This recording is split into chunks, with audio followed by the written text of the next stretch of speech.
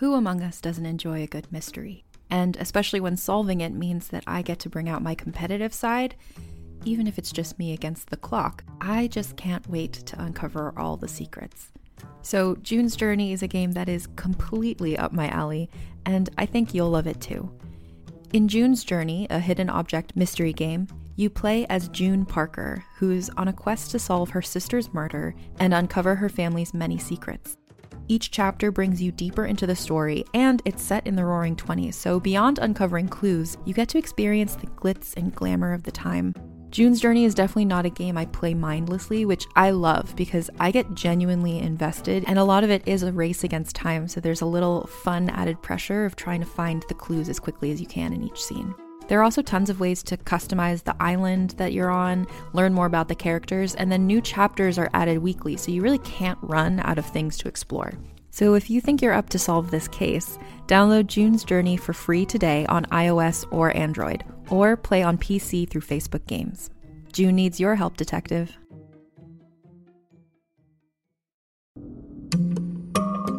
Hey, it's Mae Whitman, and I play Frankie in the new Realm podcast, The Sisters.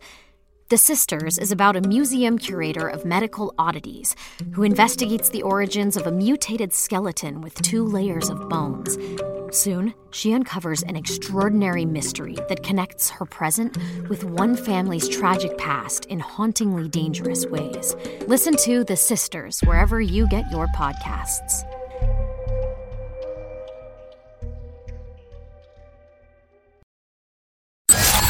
Spanning the nerd world and feeding your fandom. Crash landed. From comics to video games. From the cinematic universe to television. This is Earth. Connecting you to the biggest stars in the industry. Something out there had discovered us. It's time for the Down and Nerdy podcast. Here's your host, James Witham.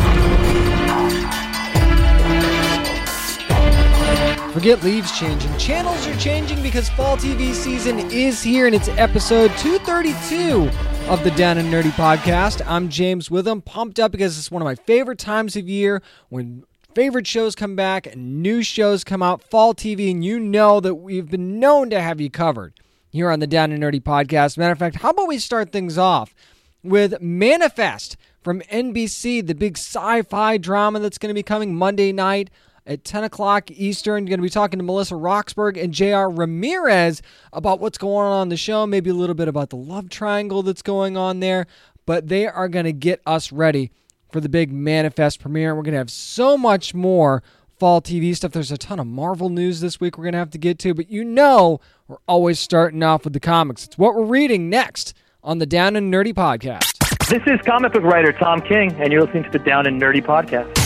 Make sure the laptop is charged up. The tablet, too. You don't need to charge the long box, though. You just pull the books out of that. Whatever you're reading on, it's time for What We're Reading, and I had to start with the DC Black Label title. That's right, the new, I guess you could call it adult imprint. Not that comics aren't for adults anyway, no matter what the age group is.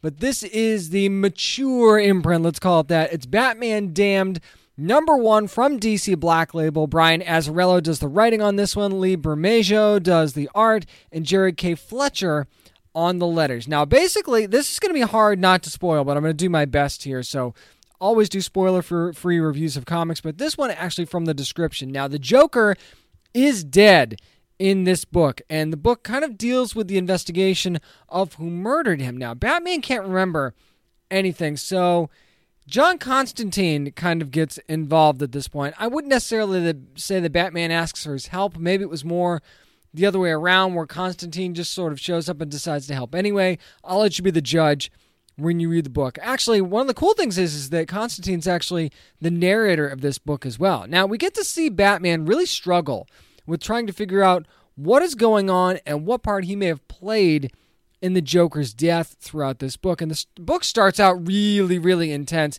and pretty much never lets up from that starting point. It's pretty much intense throughout, and it really, really grabbed me the entire time I was reading it. I mean, I read so many comics that sometimes it's hard to get locked in to a story, but this one really had my undivided attention. I wasn't looking away. I wasn't checking my phone. I couldn't stop reading this book. Now, we do see a few other familiar characters from, I'll say, the Justice League Dark World. If you want to call it the Dark Universe of DC, you can call it whatever you want to call it. And one in particular that makes an interesting appearance in the flashbacks. There are flashbacks in this book. I will not go into any more detail than that, but very, very intrigued to see what kind of a role this character might play in future issues. Now, other characters do play a role in this story, but this very much is a Batman/Bruce Wayne story throughout. Yes, Constantine plays his role, and there's other characters that you recognize as well, but it's so centered and focused on Batman and Bruce Wayne, which, I mean, it should be. It's a Batman book, but this one really, really is on an ultra-personal level, I think. I mean, a crime that's been committed towards the end of the book, as a matter of fact, is not only raises more questions, but really ups the ante of where the story might be going. And given the players involved, it wouldn't be too shocking to draw a conclusion at the end of this book. That is all I can really say without spoiling anything. And believe me, I would love to, because there was just so much going on here that I would love to talk about. Maybe we'll have to get Brian Azzarello on to talk about it, because it was just that good. Speaking of that good, the art in this book, maybe some of the best art I have ever seen in a Batman book. And I know that is not, I mean, I'm not even exaggerating when I say this. Lee Bermejo's art is absolutely fantastic in this book, and one of the reasons that I loved it so much. I mean, everything about this book grabbed me and refused to let me go, but the art, I was so just taken by every single page. I can't even say panel, because it's almost like this book didn't have any panels. And I mean, it kind of does, obviously, but I didn't feel that way. I felt like everything just came together so well that my mind wasn't focused on that. And believe me, that is a compliment. I really expected to like this book. I thought I'd love the book.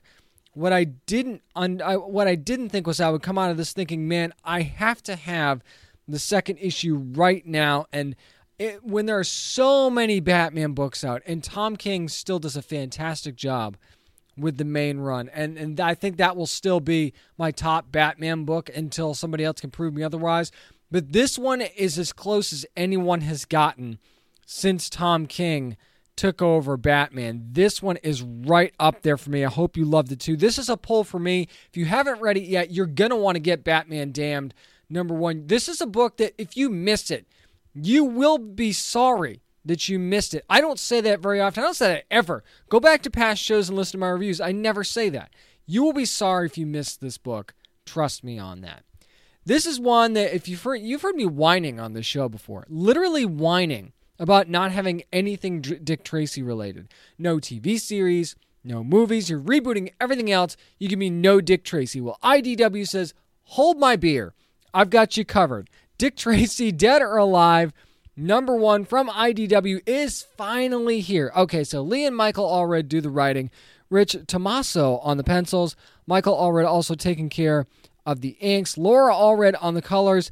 And Sean Lee on the letters. Now, Tracy's cleaning up corruption basically wherever he goes, or at least he's trying to. Now, that really doesn't seem to be working out, because he's kind of looking for another job at this point. And meanwhile, Big Boy's off doing his own thing, and he's hatching a plan after a governor's kind of elected where Big Boy is that might kind of loosen his grip on the city. So he's kind of setting things in motion for an elaborate ruse to fool the public and be able to keep doing what he's doing. That's the gist of what's going on in the book. Now, the execution of that is the meat of the story, and I will not spoil exactly how that goes. Now, the story and the art itself felt very, very old school. It was really like a long-form comic strip, which when you're talking about Dick Tracy, I really, really dig that. Even the dialogue had some old school stuff. I know I reviewed a book a couple of weeks ago that had some old school dialogue as well, and I said that it felt forced. This did not feel forced. It just felt very, very natural and in keeping up with the Dick Tracy story. Now, Tracy definitely has an edge to him in this book, which I really like. You know, really brash, really confident. This is not really your Warren Beatty Dick Tracy that you remember from the movie.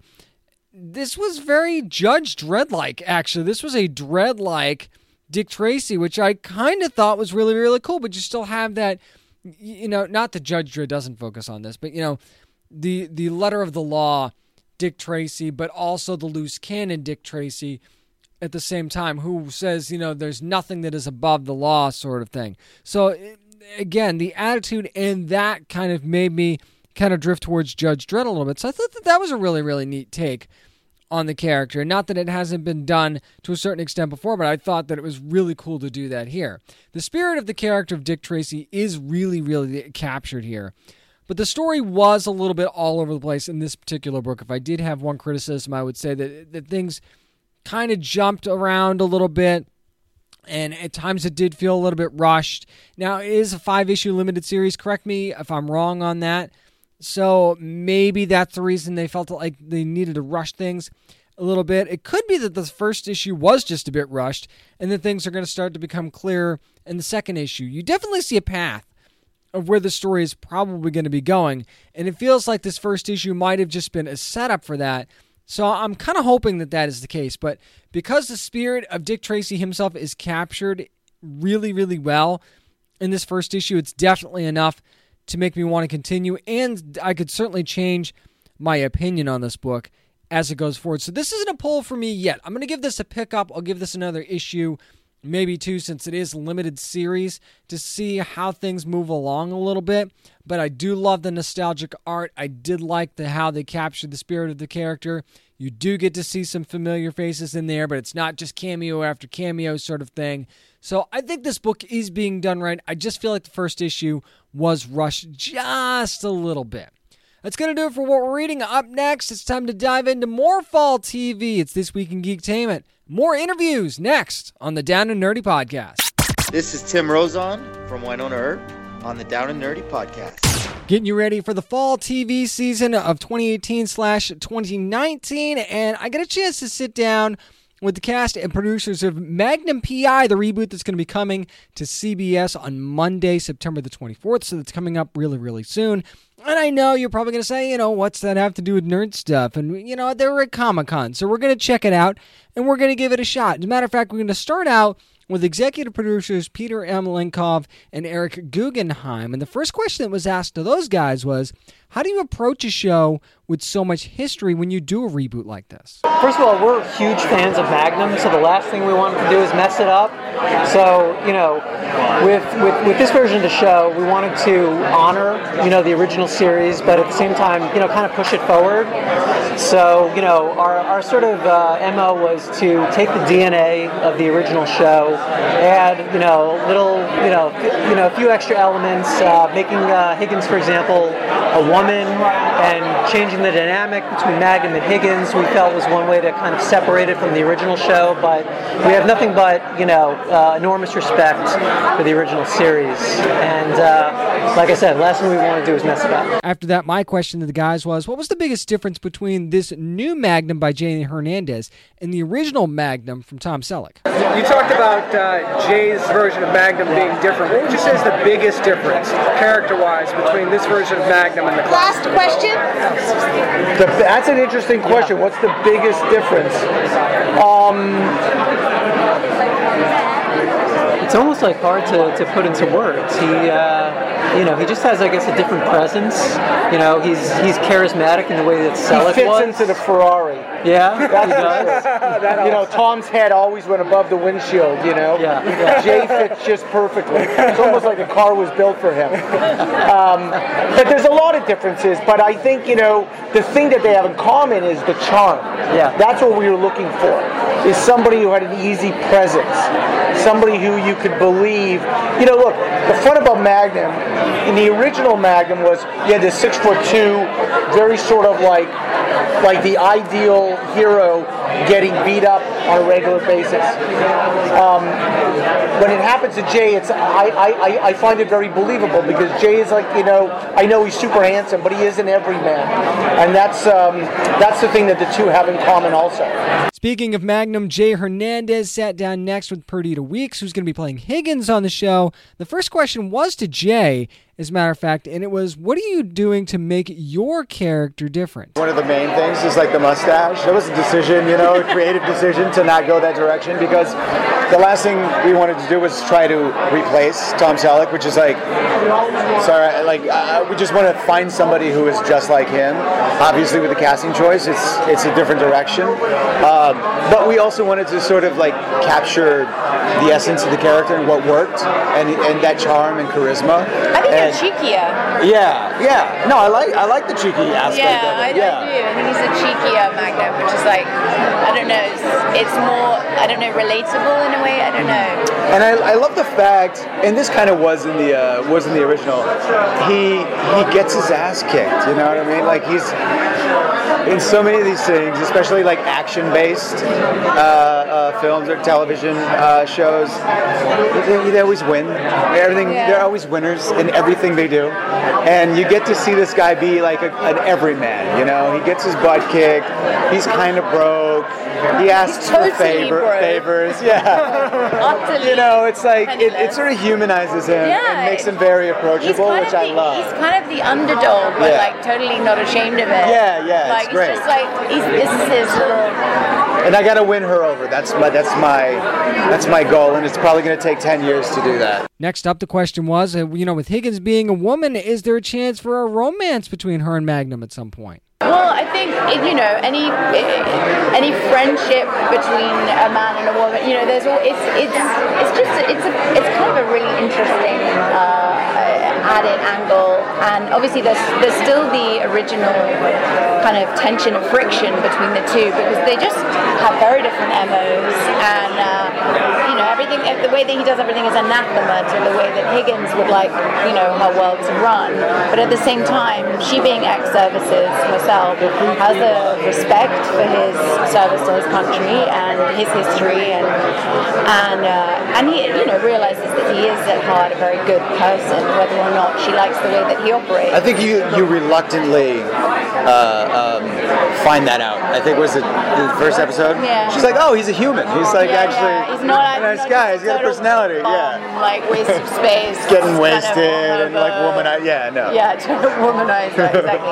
And also, sorry. Oh no, and I think Higgins is also, in a little bit lost herself and kind of looking for a connection to a family. Which we all are, sort of. Yeah, everyone is kind of adrift slightly. A bit. Somebody had to ask this question, of course. Now, it was asked to Jay, did Tom Selleck give his blessing for this new version of the show? The producers essentially wanted to make sure that, he understood that they weren't just purely trying to capitalize off his success, and they wanted sort of his blessing, and he gave that to us, to him, so we feel very thankful about that. So as long as he's on board, I think we're in good shape. I knew we were in for some fun when Stephen Hill sat down to talk about TC, and the first question to him was, with the show being about veterans coming home, what kind of research did the cast do to help them prepare for the show? And this is what they did. We've been hanging out at Pearl Harbor. I've been there 4 times in the last 2 weeks.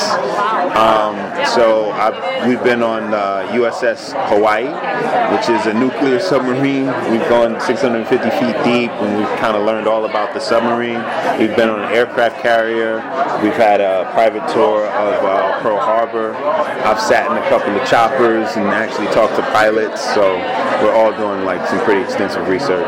And then my father, he was in Vietnam, and he was a helicopter mechanic in the Air Force, and he also played basketball for the Air Force. You talked to him? Yeah, I talked to him as well. And then I've done, maybe about 3 or 4 years ago, I did a training video for the Army. And I play it's me and David Morse in it. I don't know if you guys know David Morse. But I'm actually the lead, and I play Sergeant Garrett, and it's all about helping soldiers deal with PTSD. And so I'm really excited for some of the soldiers to actually see that.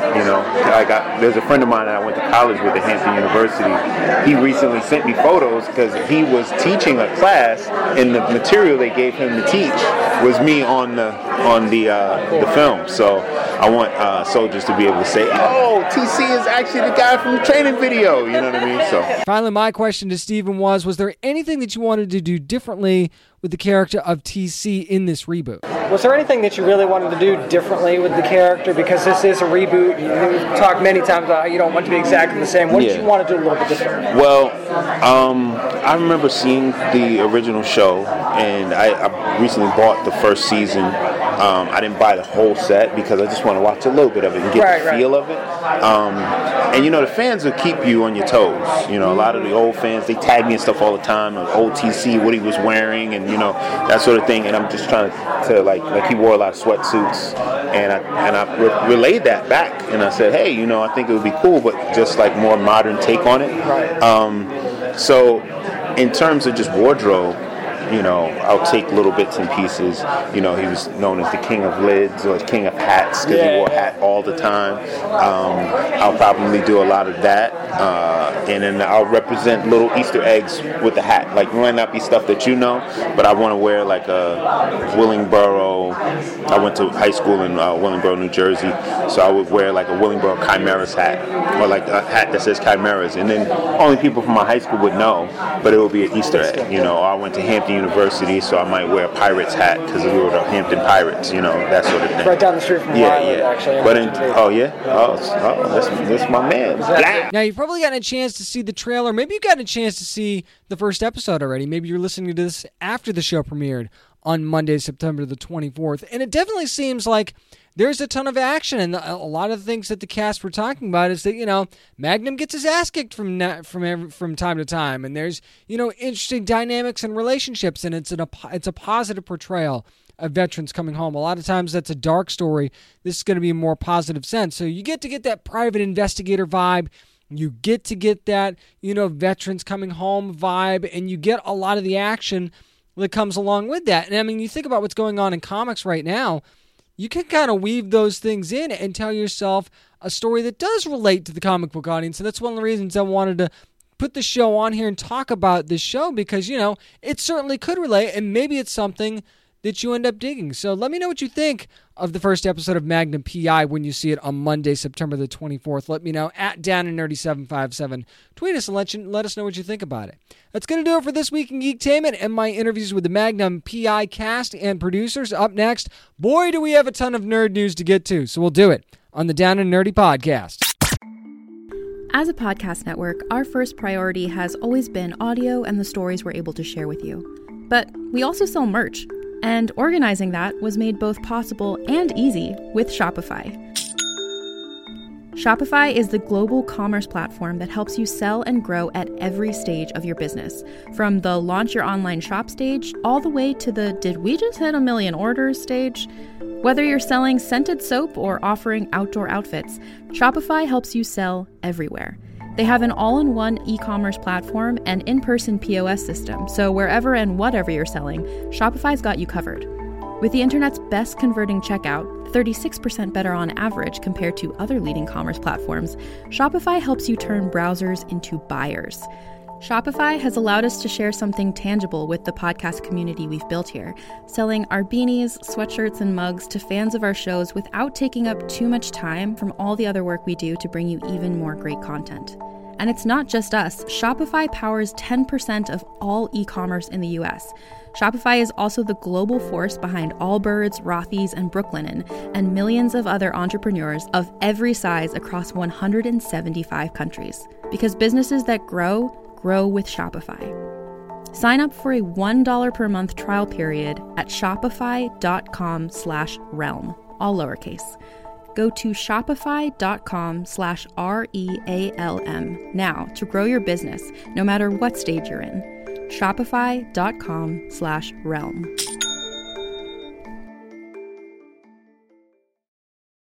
Do you know how much you have in common with some of your favorite celebrities, leaders, newsmakers?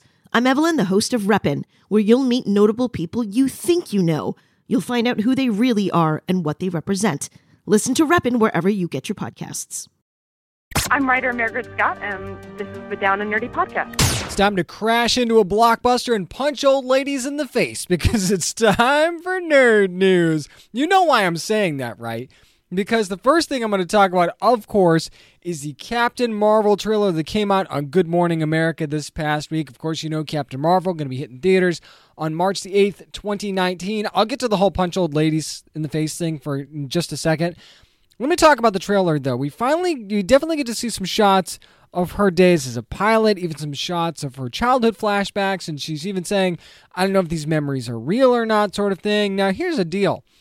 We were told this wasn't going to be an origin-type movie, right? And even though I guess it's still not, there's still some kind of winks and nods to a sort of an origin story. I mean, I guess you can't not do that entirely, but, you know, don't tell me it's not going to be an origin story movie and then do this kind of stuff. Anyway, again, one trailer. I'll get to that in a second, too. There are plenty of fan service moments in the trailer, too, like we had the helmet with the mohawk, and yeah, that was really cool. We get to see her power up a few times, but, you know, I still don't feel like this really showcased what she's capable of. And again, I'm not a proponent of giving away the farm in a trailer. You know that. You got to hold some stuff back. But, I mean, other than her hanging around with the two-eyed Nick Fury, which still is kind of weird for me, we really don't get much of a feel for what the plot is going to be at all. I mean, yes, we do get a quick look at some Skrulls, but nothing really new outside of the first look photos that we got. So, I mean, yeah, it's cool that this is coming. Don't get me wrong. And I understand the excitement to finally see Captain Marvel on the big screen. But I don't understand the excitement that's surrounding this trailer. Is the excitement really because we're finally getting to see it, and maybe this is, I guess, confirmation that it's happening, not that it wasn't happening anyway? I just don't get why fans seem to be losing their minds over this trailer. And I'm not saying it's bad, and I'm not saying that this movie is going to suck or anything like that, because how could I possibly say that from one trailer? I still think it's going to be a great movie, and I can't wait for it. But what I don't understand is there was nothing in this trailer that really, you know, knocked me out. Like Chilling Adventures of Sabrina, that trailer, there was just so much there. And yeah, we didn't get a whole lot of the plot there either, but there was just so much there. And you showed me so many different things that are going to be happening. And while you kind of tried to do that in this trailer, I really don't feel like I got a sense of what was going on and what was going to be happening here, other than, you know, stuff that's leaked out here and there online. So I don't get why everybody's losing their mind over this trailer. I am losing my mind over the fact that we're finally getting Captain Marvel on the big screen. But this trailer is just okay for me. It doesn't change my opinion on really, really wanting to see this movie. But again, I don't think that it's a trailer that would change anybody's mind that was on the fence either. Just my thoughts. I still can't wait for it. Marvel wasn't done there, though. It's a big week for Marvel, actually, for announcements. Apparently, according to Variety, we are going to be getting some Marvel Cinematic Universe TV series on the Disney streaming service, specifically Loki and Scarlet Witch were the two that were mentioned. Now, nothing is confirmed. Of course, Disney and Marvel aren't commenting on this, but Variety, what they talked about was that these would be limited series based on characters who've yet to get their own solo movies in the MCU. And the difference here is that Tom Hiddleston and Elizabeth Olsen would be expected to reprise their roles as Loki and Scarlet Witch, as would anyone else who would follow suit for these limited series. Now, despite the big budgets of these series that they're expected to get, and, you know, how could they not? Apparently, the same source says the Disney streaming service is trying to launch at a price that's less than Netflix, which I never would have thought in a million years. I would have thought for sure this Disney streaming service is going to be at least $15 a month, as high as $25 a month, because Disney tends to charge a little more because they feel like they can on most things, and I totally understand that. So, I mean, you remember they've already got a Star Wars series that they've announced for this streaming service, and I think that it's interesting that the point was made that these limited series would be a part of Marvel Studios, not Marvel TV. So I guess if you want to keep your characters close to the vest a little bit, but if it is truly all connected, why can't we all play nice together is my question. Do they not have enough faith in what Marvel TV has done so far to take care of these characters, or is it a budget thing? I'm sure there's a reason for this, and I don't necessarily disagree with them doing it that way, but I just think it's interesting that distinction was made, at least in these rumors anyway. Nothing is confirmed here, so when this is announced, And if it's announced, that could completely change things. But this really opens the door, and it takes a lot of pressure off of the MCU if you think about it. Because there are fans saying, oh, I'd love to see this person get their own movie and that person get their own movie, and you never know if it's really going to happen. Now this takes the pressure off because then Marvel can say, oh, look, we're going to give them one of these limited series on the streaming service. That's cool, right? And you know me, I love series. I think 6 to 8 episodes is great. You don't necessarily need a ton of episodes to tell a great story. Look what Iron Fist did by cutting episodes in season 2. They ended up being better off for it, I think. I thought season 2 of Iron Fist was one of the biggest improvements of a show from season 1 to season 2 ever. So you don't need a ton of episodes, even though you might want to, because you want to see more of these characters. I understand that, but you don't need a ton of episodes, and this just opens the door for almost anyone to continue on into their own story and might fix a problem that Marvel's going to be having with Guardians of the Galaxy soon. With all this stuff going on with James Gunn, maybe instead of continuing on and doing a Guardians of the Galaxy movie, maybe you do a Rocket and Groot limited series on the Disney streaming service. Then you don't really need to worry about who's coming back and who's not. Or, Peter Quill, that's also an option. Anything after Avengers 4, and once they tie that all together, there are options that you could do here. You can even do prequel series. I don't think anything's really off the table with this. So I think that this is a great move if this is actually something that's going to happen.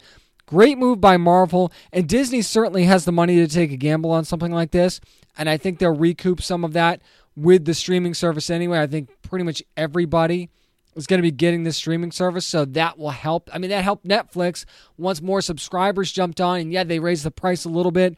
They were able to do more, and I will get to a series that Netflix is going to be doing in just a second, but I want to stick with Marvel TV because Deadline also had another report. Marvel TV was not done this week. Apparently a Marvel series based on female superheroes is going to be happening at ABC. Now, ABC has given a production commitment to an hour-long drama, and Alan Heinberg, who of course wrote Wonder Woman, is going to be writing this series and will also serve as executive producer along with Jeff Loeb. Of course, he has to be involved.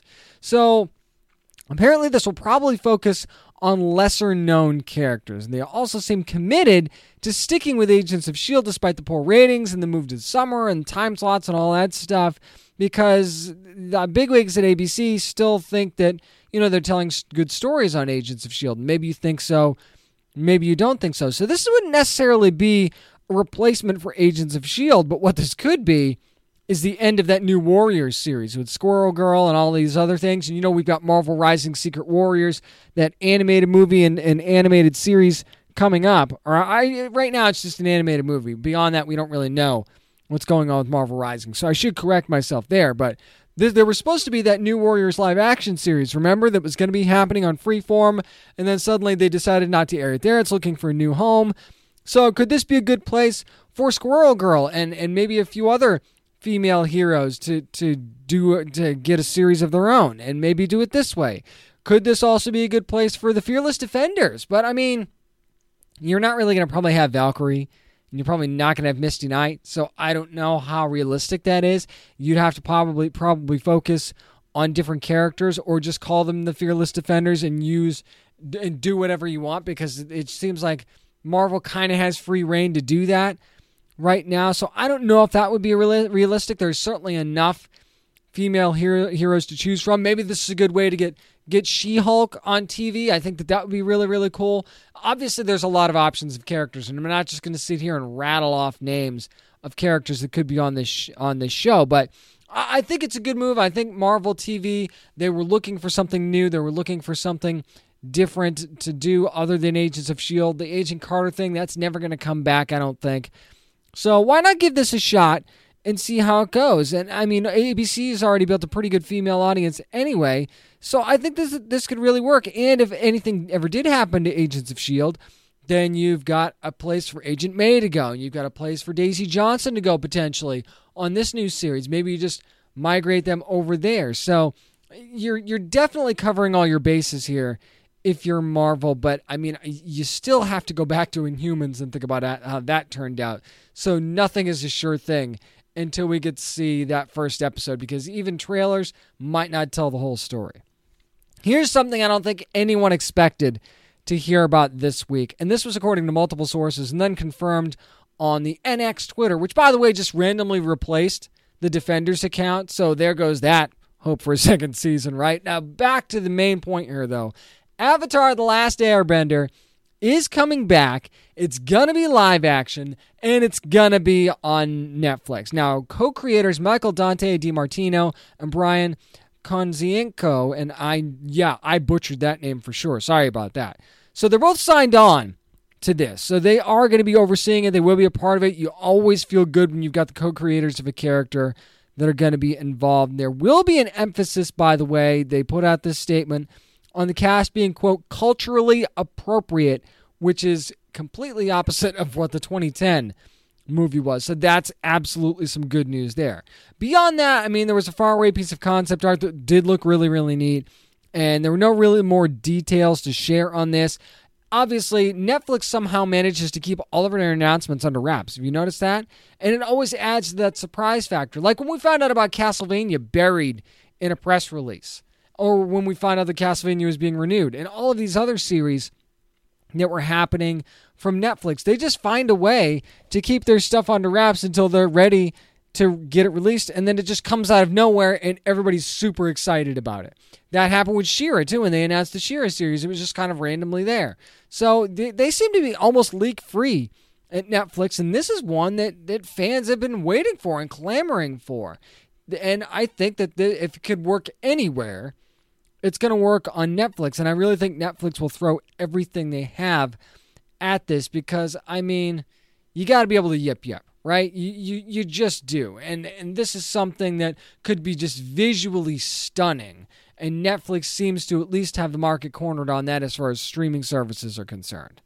One more little piece of news, and there was a lot of it this week, but I didn't want to let you go before I talked about Sony announcing the PlayStation 1, the PS1 Classic. That's right, Nintendo's doing it, Sega's doing it, so why not join in? Now, this one's going to include 20 games.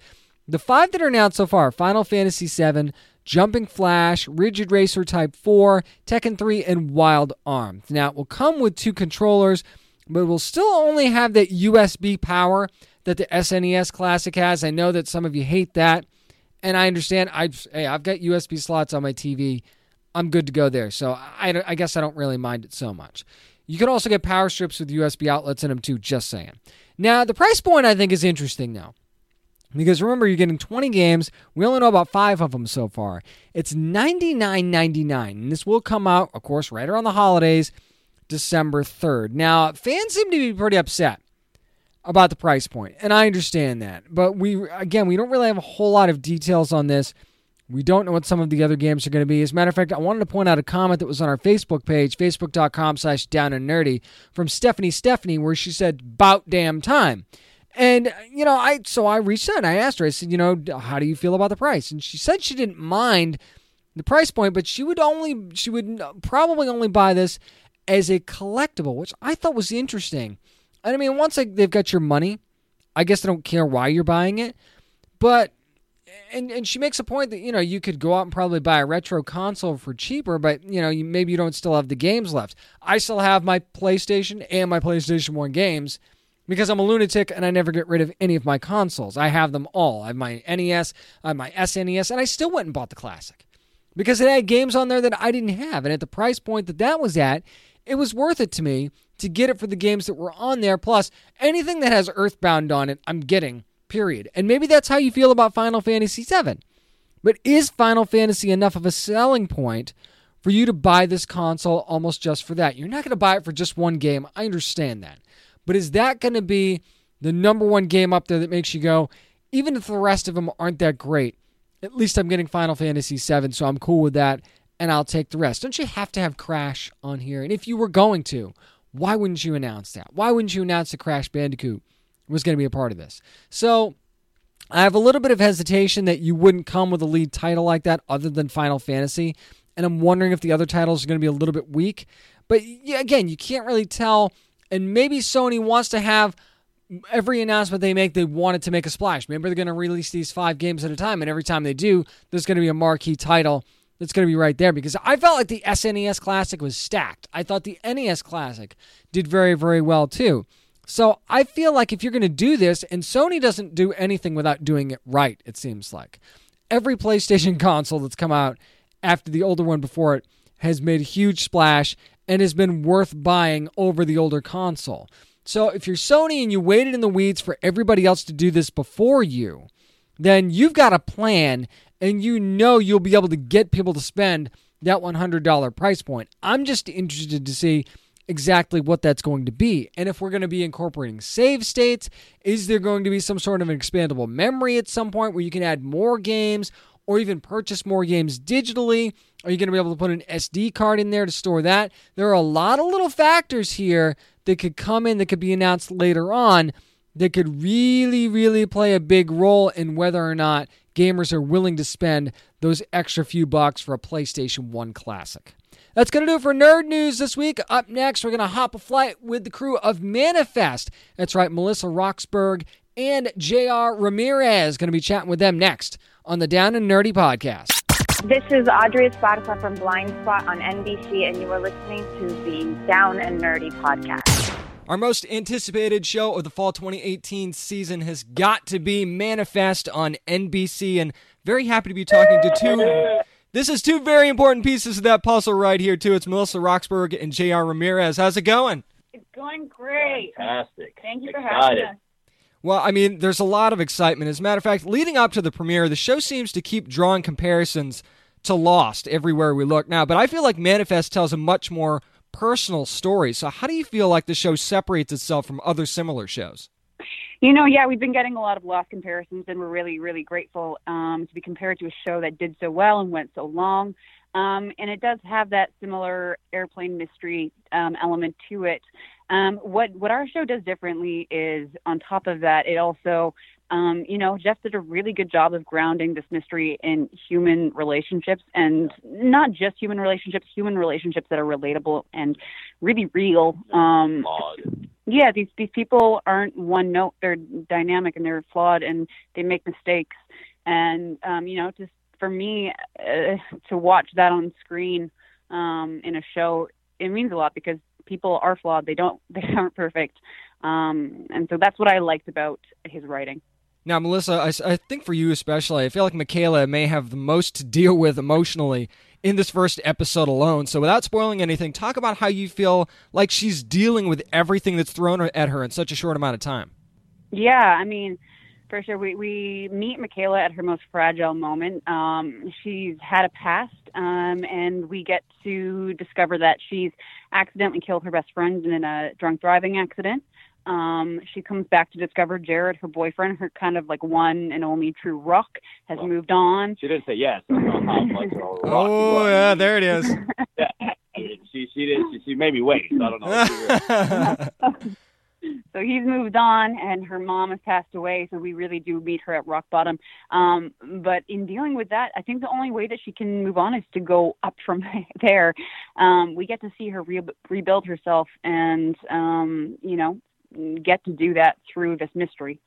Now, speaking of Jared, JR, I mean, you kind of are on the other side of this whole thing, trying to process what's not only happened with these passengers, but someone he really, really cares about. So how is he balancing, the return of the woman that he loved and the whole detective aspect of, hey, what's really going on here? Where is he balancing that out at? Yeah, he's a bit lost. I'm not gonna lie.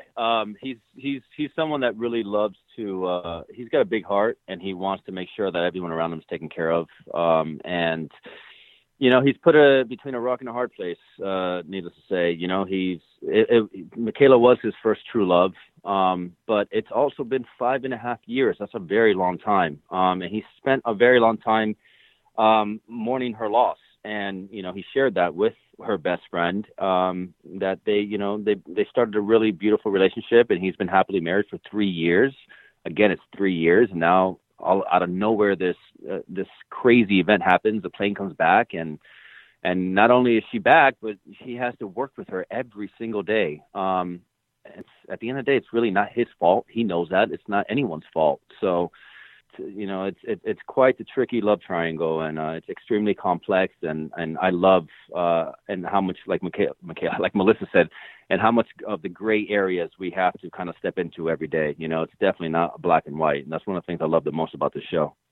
One of the things I definitely love most about the show, as a matter of fact, one of the things that stood out to me when I watched it for the first time was that how one small decision can really have a huge effect on your future. And we get to see that right away, especially with the Stone family. So is that something that you think is going to continue in future episodes? Or do you feel like that's just kind of how life can be in general? Both. I say we definitely get to see that in each episode. Each character and the group itself is faced with a decision pretty much every episode of do this or do that, and they make a decision, and it does affect one way or the other. And then also in life. I mean, I think this show, it's about second chances and what you do with a second chance, but it kind of continues moving forward as well. Like now these characters are more aware of that decision changing everything, that the weight of their decisions is more important, and they take it more seriously. And so I think, it's a good lesson for audiences as well. Yeah. So we're talking to Melissa Roxburgh and J.R. Ramirez of Manifest on NBC. Now, I'm sure that you guys get this a lot, but after I watched the show for the first time, it was literally 2 days before I had to take a cross-country flight. So when you watch Jaws, it takes a little bit to get back in the water. So what was it like the first time you got on a plane after filming the pilot? I've been lucky enough to kind of be stuck in New York for a little while since I shot the pilot. So I think I only took one flight. And it's funny because we've been laughing. One of our cast members, I think it happened to you too, no? With the bouncers? Yeah, they were waiting for a flight, and then the stewardess got over the intercom and said that, if anyone was be willing to take a travel voucher. That's something I would run in those directions. I mean, as far as turbulence and stuff goes, you always have that moment of like, you look around, you see who you're going to maybe die with and say your prayers. But no, I mean, you're flying, you're up in the air. It's a weird situation. You're always going to be a little on edge. But I think I've been okay so far. Yeah. Now, with a show like Manifest, the overall mystery itself plays a real huge part in how the story unfolds. So without spoiling anything, how much do you already know about what's coming for your characters and the mystery as a whole, or do they kind of keep you guys in the dark a little bit as well? Well, we don't know much by any means, and I kind of, this is the first time I've been a part of something that I actually love being surprised moment to moment, because anything can really happen. So we really don't know much unless, we're around our showrunner, and Melissa every single time is trying to get anything she can get off him. But he doesn't give you much. Jeff is a steel vault. So I've devised a plan to catch him when he's the most tired, because then he's the most vulnerable, and he'll kind of like slip, and he's happened once before. It happened once before. He waits in dinner when he's had a couple glasses of wine. Really tired. And I asked him a question, and he gave a little spoiler, but he caught himself, and I think he's especially on guard now. So I like that there's a plan unfolding here, though. I like that. Right. Good luck with that. If you have any of his other suggestions, let me know, because that one I think he's on to. Yeah, he's definitely Well, speaking of suggestions, I mean, fans have already gotten to see the first act of the show, and obviously some trailers that have come out as well. So how's that fan reaction been for you all, and are you already starting to see some fan theories pop up on Twitter and stuff? Yeah, of course. I mean, this is all pretty new for me. I've been a part of just a few shows, and the reaction that we've had to Manifest is different than anything that I've been a part of.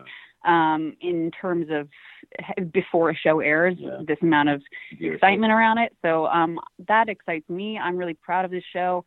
I hope others like it the way that we do. So yeah, that's pretty cool to see. Yeah, this is one of the most special projects I've ever been blessed enough to be a part of, and I just, like when we all came together throughout the pilot, we just knew we had something extremely special in our hands. So I just hope the audience can feel the all the heart that we're pouring into it, and loves it as much as we love doing it.